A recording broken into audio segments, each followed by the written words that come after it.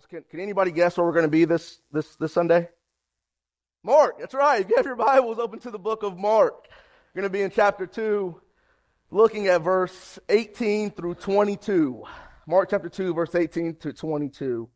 You know, one of my favorite things about the time change and getting that extra hour of sleep is that I can preach for an extra hour today.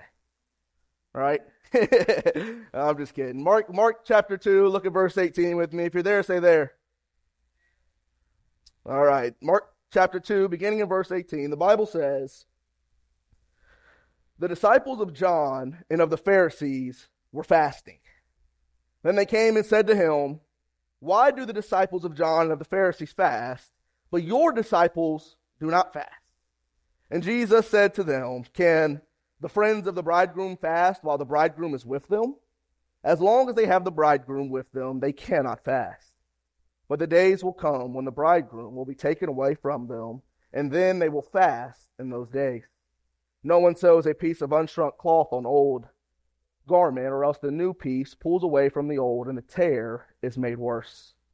And no one puts new wine into old wineskins, or else the new wine bursts the wineskins, the wine is spilled, and the wineskins are ruined. But new wine must be put into new wineskins.'" This is the word of the Lord. Some of you that are here this morning may be familiar with the name Johannes Gutenberg. In 1454, Gutenberg commercialized his invention, which would revolutionize the world, and that was the printing press with movable type. Now with this new printing press, there was able to be a mass production of books, including the Bible. They could produce the Bible with incredible speed and efficiency. Now, in the time that it would take a scribe to copy one book of the Bible, they were able to print hundreds. This obviously was good because it allowed more access to the Word of God. Those that before couldn't have afforded Bibles or that wouldn't have had access to it because they were limited were now able to see God's Word for themselves. Yet, Gutenberg's press was not without controversy. Within the religious community especially, many questioned the need for such innovation. Why should the Bible be produced in this new mechanized way? Wasn't it more sacred when painstakingly written and copied by the hands of the monks and monasteries? The religious authorities looked at this new technology and they saw it as a threat to the sanctity and the tradition of the church. And the reason I tell you that this morning is because much like Jesus' teachings in Mark chapter 2, verse 18 to 22, Gutenberg's press was a catalyst for change that challenged the religious formalities that had dominated for centuries. As you come to our text this morning, we find Jesus responding to a question that has been brought to him by an unknown group of people. If you notice the last couple of weeks, Jesus gets questioned a lot. First they said, "Who gives you the right to forgive sins?" Then they said, "Why do you sit and eat with sinners and tax collectors?" Now this group of people have come to Jesus and said, "Why don't your disciples fast?" At this point in Mark's gospel, Jesus has just finished feasting with sinners and tax collectors. And apparently, while Jesus and his disciples were feasting and celebrating and enjoying themselves, the Pharisees and the followers of John were fasting. And seeing the disparity between the two groups of religious leaders and people, this group of people came to Jesus and asked the question, "Why don't your disciples fast?" What I want you to understand is that this question was probably not in good faith. So I highly doubt, based on the questions that are brought to Jesus throughout his ministry, that they truly wanted to know, like, "Jesus, what's going on here? Like, can you just help us to understand why you don't fast?" But rather, in questioning Jesus, they're trying to condemn him. They're trying to condemn his followers. In other words, what they're saying to him is, if you claim to be the Messiah, You claim to be this religious leader. You have all these crowds and multitudes following you. Why aren't you partaking in the religious traditions like the Pharisees and the followers of John? In order to understand this question and Jesus' response, you first have to understand the role of fasting during Jesus' day. To fast typically is to refrain from eating food. So, you can fast from technology, you can fast from other things. It's just a willing removal of something. So in this instance, and in most instances, when you speak of fasting, it's refraining from eating. I want you to understand that fasting is not a Christian diet, all right? You might end up losing weight because of it, but you don't fast in order to lose weight, at least spiritually speaking. But rather, the purpose of fasting is to deny yourself, it's to deny your fleshly desires and draw near to God in the process. When you're fasting and you're denying yourself, what you're saying is, Lord, I need you alone. Fasting was only required by the Mosaic law once a year. Fasting was required during the Day of Atonement or the festival of Yom Kippur.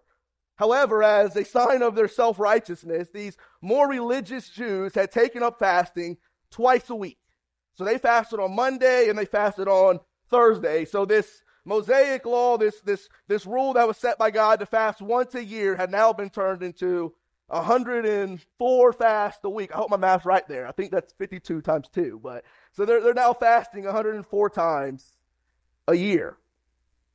And what you need to understand, though, is that the fasting of these Jews was not spiritual. It was not meant and done in the intended way that God had called for fasting to be done, but rather it had become a religious formality that fed their pride. Jesus did not come to uphold religious formalities. So as we dive into our text this morning, we will see that Jesus ushered in a new way. The tag for today's message is "In with the New." Let us pray and then we'll dive into the exegesis of our text. Dear Lord, again, we just thank you for this day, Lord. We thank you for your word. Lord, we thank you for your Son, God. I pray that as we dive into this text this morning, that you would give me wisdom, give me direction, that I would not say anything that you would not have for me to say, that you would give me freedom in the pulpit, that you would make Jesus big, that you would be honored, glorified, exalted, Lord.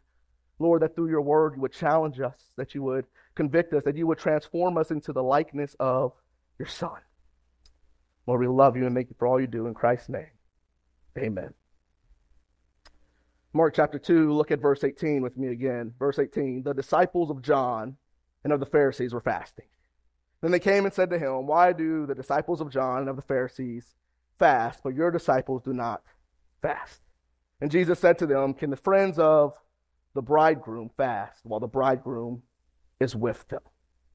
As long as they have the bridegroom with them, they cannot fast. So Jesus, as he responds to this accusation, this condemnation of this unknown group of people, he responds in two different ways. In the first way that Jesus responds, his first answer, he likens his arrival to that of a wedding and himself to the groom.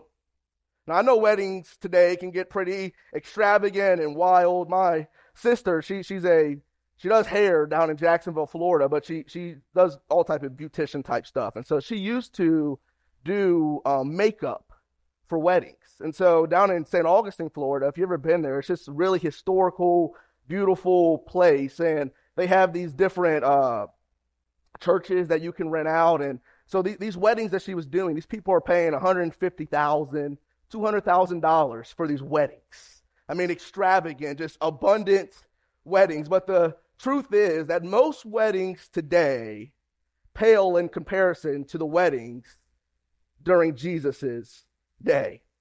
Most often when you think of fun and exciting weddings, you think of the reception to follow, right? After the wedding, after they've said, I do, we then get together, we party, we enjoy ourselves. Well, during Jesus' day, the reception lasted 7 days. All right, and this was leading up to the actual wedding itself. So a standard wedding celebration for a Jewish couple was 7 days of feasting, 7 days of wine, of food, of dancing, of singing. And the primary responsibility of the guests that were invited to this wedding was to share in the joy and join in the festivities with the groom and the bridegroom. Or, I'm sorry, that's the same thing, with the bride and the bridegroom. On the flip side, fasting is supposed to be a time of somber remembrance. Fasting is supposed to be a time of godly sorrow that leads to repentance. During the Day of Atonement, this only day that was set aside for fasting, the Jews were supposed to have a time of serious reflection of their sins during the year. During this Day of Atonement, they were supposed to express their sorrow before God. As you look in the Old Testament, Nehemiah, when hearing about the destruction of the wall, fasted and prayed. In Jonah 3, after being warned about the coming destruction of Nineveh, the king proclaimed a fast. So it doesn't make sense that during a wedding celebration, someone would be fasting. I think we all understand that generally, hopefully, I guess, that a wedding celebration is a joyous, celebratory occasion. One Scottish theologian noted that in a hard-wrought life, the wedding week was the happiest week in a man's life. There was actually a rabbinic ruling that said that all in attendance to the wedding were relieved of all of their religious observances that would lessen their joy. As long as the bridegroom remained, there was festivity, there was partying, there was celebration, there was feasting. And only when he left would life return back to normal and they could go back to their observances and their routines that might include fasting. So, Jesus, in his answer, essentially what he is saying is, just as the groomsmen would not fast during a wedding celebration, my disciples do not fast while I am with them. In other words, my arrival and my presence is worth celebrating. Now, I know some people that probably feel the same way of Jesus, that their presence is something that blesses others. See, but Jesus here had a little bit more merit than your friends do.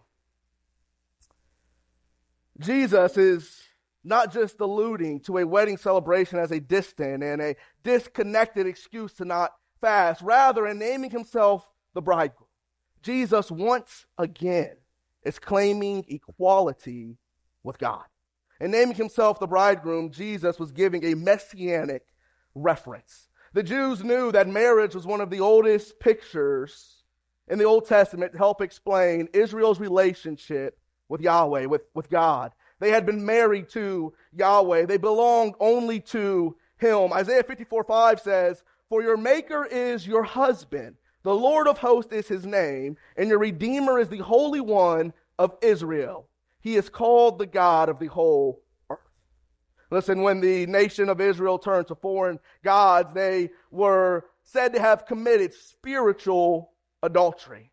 They were unfaithful to their husband. If you read in the Old Testament and you go to the book of Hosea, you'll see this relationship between Hosea and Gomer. And what this is a picture, it's a representation of God's relationship with the nation of Israel, and Israel being this adulterous wife. Yet the whole time there is this desire of God to restore the nation to his favor once again. As Yahweh took the Jewish nation to be his bride, Christ, when he left heaven and came to earth, the bridegroom, has sacrificially and lovingly chosen the church to be his bride. In Ephesians chapter 5, Paul says, "Husbands, love your wives just as Christ loved the church and gave himself up for her." If you were to read John the Apostle's gospel, you would see that John the Baptist had already announced that Jesus Christ was the bridegroom. John 3:28-29 says, "You yourselves bear me witness that I said, I am not the Christ, but I have been sent before him. He who has the bride is the bridegroom. But the friend of the bridegroom, who stands and hears him, rejoices greatly because of the bridegroom's voice. Therefore, this joy of mine is fulfilled, because he had stood in the presence of the bridegroom. He had heard the voice of the bridegroom. Seeing and understanding this picture that Jesus is presenting as the bridegroom that had came for his bride to redeem and to save his people, Jesus is saying, the reason that my disciples do not fast is because the groom has come for his bride. The kingdom of God is at hand. Therefore, it is a time to feast, not to fast. But as you continue in the text, you'll notice that Jesus says this celebration will not last forever. Look at verse 20. Verse 20 says, but the days will come when the bridegroom will be taken away from them, and then they will fast in those days. The language that Jesus uses here is forceful language. The bridegroom being taken, being snatched away from them. It's a picture of a violent removal of this groom. Jesus is saying there's a time coming where the bridegroom will no longer be present with the disciples. He'll no longer be present on earth with his followers, because he will be forcibly taken away. And during those days when he is taken away, then they can cry and not celebrate. This is the first time in Mark's gospel where Jesus hints at his coming death, revealing to us that Jesus understands the fullness of his purpose. Listen, Jesus knew that there was a day coming where he would no longer be with his disciples. He knew there was a day coming where he would be snatched away, where he would be unjustly tried for sins that he did not commit, and die a death for sins that we did commit. So why don't the followers of Jesus fast? Because the arrival and presence of the Messiah was a time to celebrate, not to cry. It was a time to celebrate because the groom had come for his bride. It was a time to celebrate because salvation was being offered to the Jews and then to the Gentiles. It was a time to celebrate because finally man's redemption was about to come into play. What Jesus was trying to teach those then and us today is that Jesus brings joy and not sorrow. Listen, friend, Jesus brings joy and not sorrow. What that means for us this morning is that because death is dead, because Christ is alive, because salvation is free, we have no need to cry. 1 Thessalonians 5:16, Paul says, rejoice always. Listen, as a Christian, you have the greatest hope that is known to man. The Messiah has come. He's paid the price. He endured the agonies of the cross. He sits at the right hand of the Father, and because of that, you can rejoice always. You know, there are so many Christians that are just miserable. They're just disgruntled, nasty. You know, sometimes it's hard to understand how you could have the greatest hope in the world and be just so down all the time. Joy is the emotion of salvation. Listen, we are good news people living in a bad news world. We rejoice with joy that is inexpressible and filled with glory. Listen, that doesn't mean that we are free from sorrow and agony. It doesn't mean that we don't ever hurt, that we don't ever go through hard times. But what it does mean for the Christian is that sorrow and agony, that miserable and disgruntled, does not have to become our identity. That's not who we have to be, but rather, like David says in Psalms 30, we know that our sorrow and agony is not the end, but rather that weeping may endure for the night, but joy comes in the morning. Joy comes in the morning. And though Jesus could have stopped right there, and he would have had a great rebuttal to their accusations, he could have said, listen, the reason they're not fasting is because the Messiah has come. The kingdom of God is at hand, and there's no reason to cry. There's no reason to fast. There's no reason to be sad, but rather my disciples are people of love. They're people of joy. They're people that are excited and overflowing with the joy that I give to them. But Jesus instead follows up his answer for feasting rather than fasting with two parables. In both of these parables, Jesus is essentially repeating the same truth. And the truth that Jesus is trying to convey to this group of people that have come to him is that the old is not compatible with the new. Look at verse 21. Verse 21, Jesus says, "No one sews a piece of unshrunk cloth on an old garment, or else the new piece pulls away from the old, and the tear is made worse." I think most people understand that over time, cloth shrinks, right? Some more than others. Actually, I went to the store and got a flannel a couple weeks ago. Tried it on the store, looked good, fit good. So yeah, this is the one. Went home and washed it, took it out the dryer, went to go put it back on, and had to check the tag and make sure I grabbed the right size. Because cloth shrinks, right? So Jesus says that because cloth shrinks, that if you have a piece of old clothing that has a large hole in it, that you would not take a piece of unshrunk cloth, a new piece of cloth, a new patch, and stick it on that old cloth, because what's going to happen is, though it may fit at first, after it's been washed and dried, that new piece of cloth is going to shrink, and it's going to pull the fibers of the old cloth, and it's going to make the tear even bigger than it was to begin with. And look at verse 22. He says, "And no one puts new wine into old wineskins, or else the new wine bursts the wineskins. The wine is spilled, and the wineskins are ruined. But new wine must be put into new wineskins." During Jesus' day, they would take leathered animal skins. Typically, it was the skin of a goat, and they would leather them, and then they would sew them together into a pouch or a bag.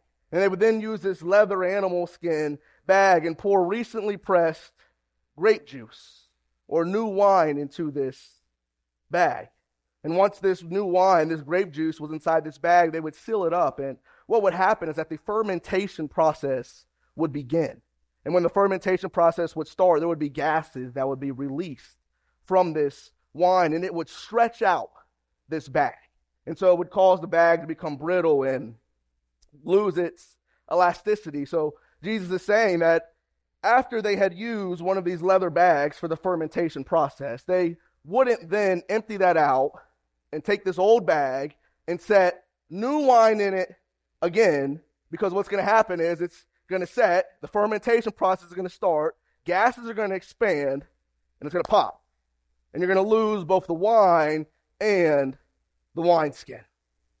Listen, the point that Jesus is trying to convey here in these two parables is that the message of Jesus is the new wine. The message of Jesus is the new cloth. And the old forms of Judaism could not hold them. Jesus was making the point that the new order and the old order, which was symbolized by these religious formalities, are completely incompatible. Jesus' claim is not, or his claim is, that something new is happening. As we've already explored, the fasting of the religious was a mere formality. It was a rote tradition. There was nothing at all spiritual about it. Not only did they make this man-made tradition into a letter of the law, but also when they fasted, the Bible tells us that they would fast to be seen by men. They didn't fast to glorify God. Jesus in Matthew 6, as he's giving the Sermon on the Mount, he talks about the hypocrites, and he warns against the hypocrites, and the Pharisees would have fallen into this category. And he says, "Moreover, when you fast, do not be like the hypocrites with a sad countenance, for they disfigure their faces, so they may appear to men to be fasting." So they would go, and when they, on Monday and Thursday, would fast, they would dishevel themselves, make themselves look messy, make themselves look like they were just tired and wore out. So then as they walked around, people would look at them and say, "Whoa, look how spiritual they are. You know, they're fasting twice a week." And Jesus follows up by saying, "Assuredly I say to you, they have their reward." You know what their reward is? To be seen by men. That's it. Not to be blessed by God, but rather to be seen by men. And one thing I want to say to you this morning is that traditions in and of themselves are not bad. Actually, next week as we look in our text, we will talk even more about religious traditions.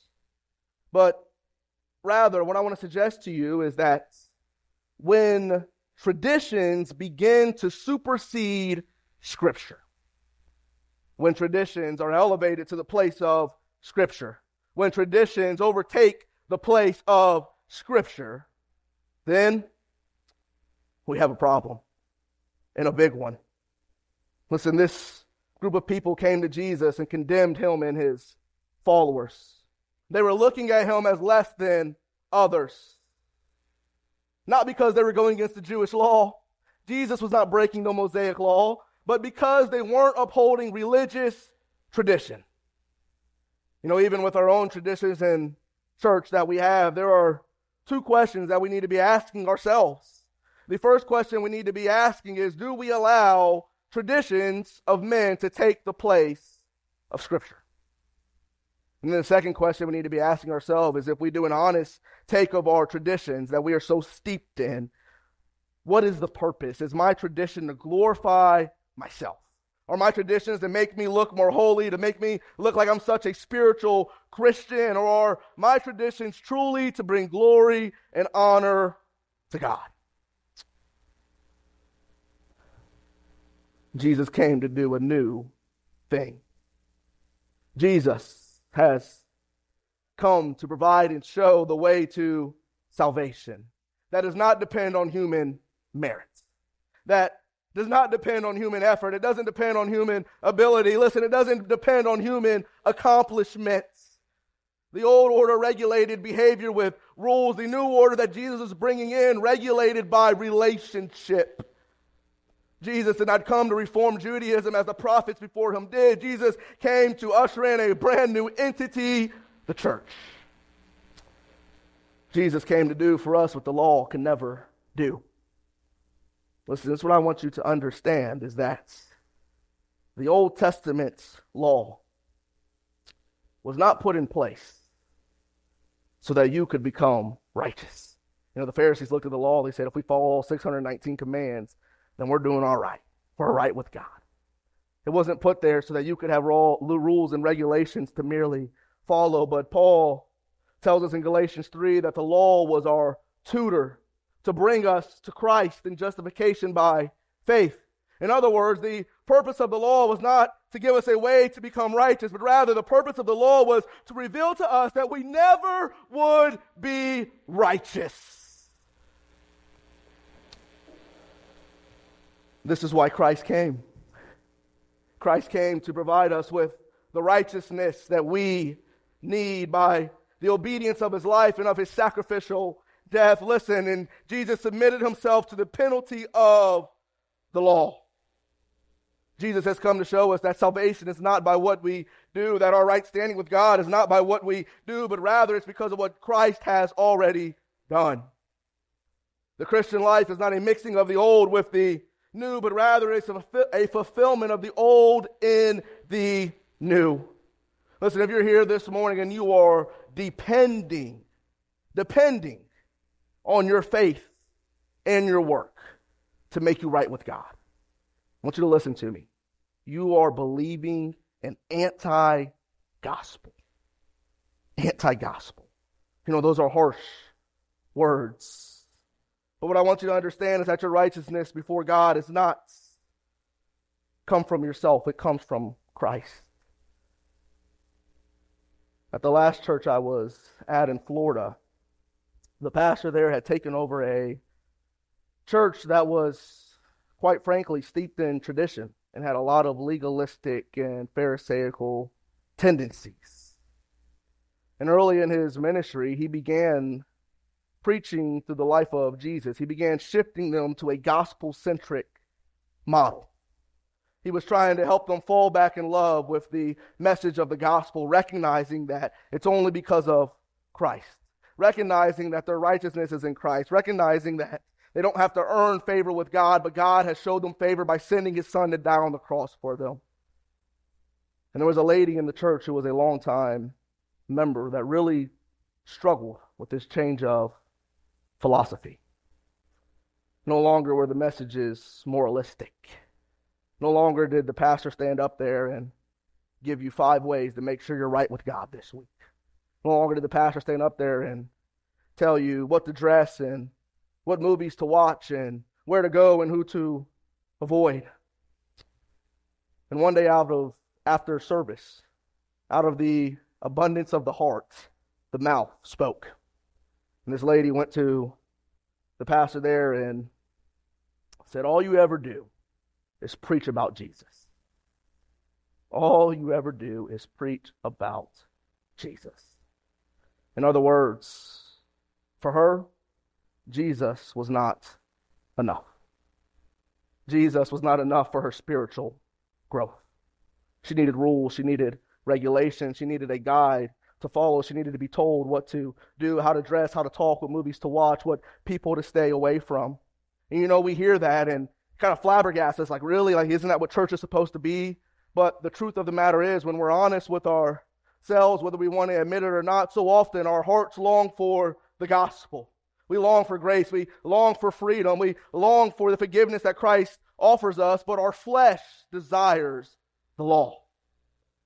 See, because with rules and regulations to follow, we can then feel like we've accomplished something.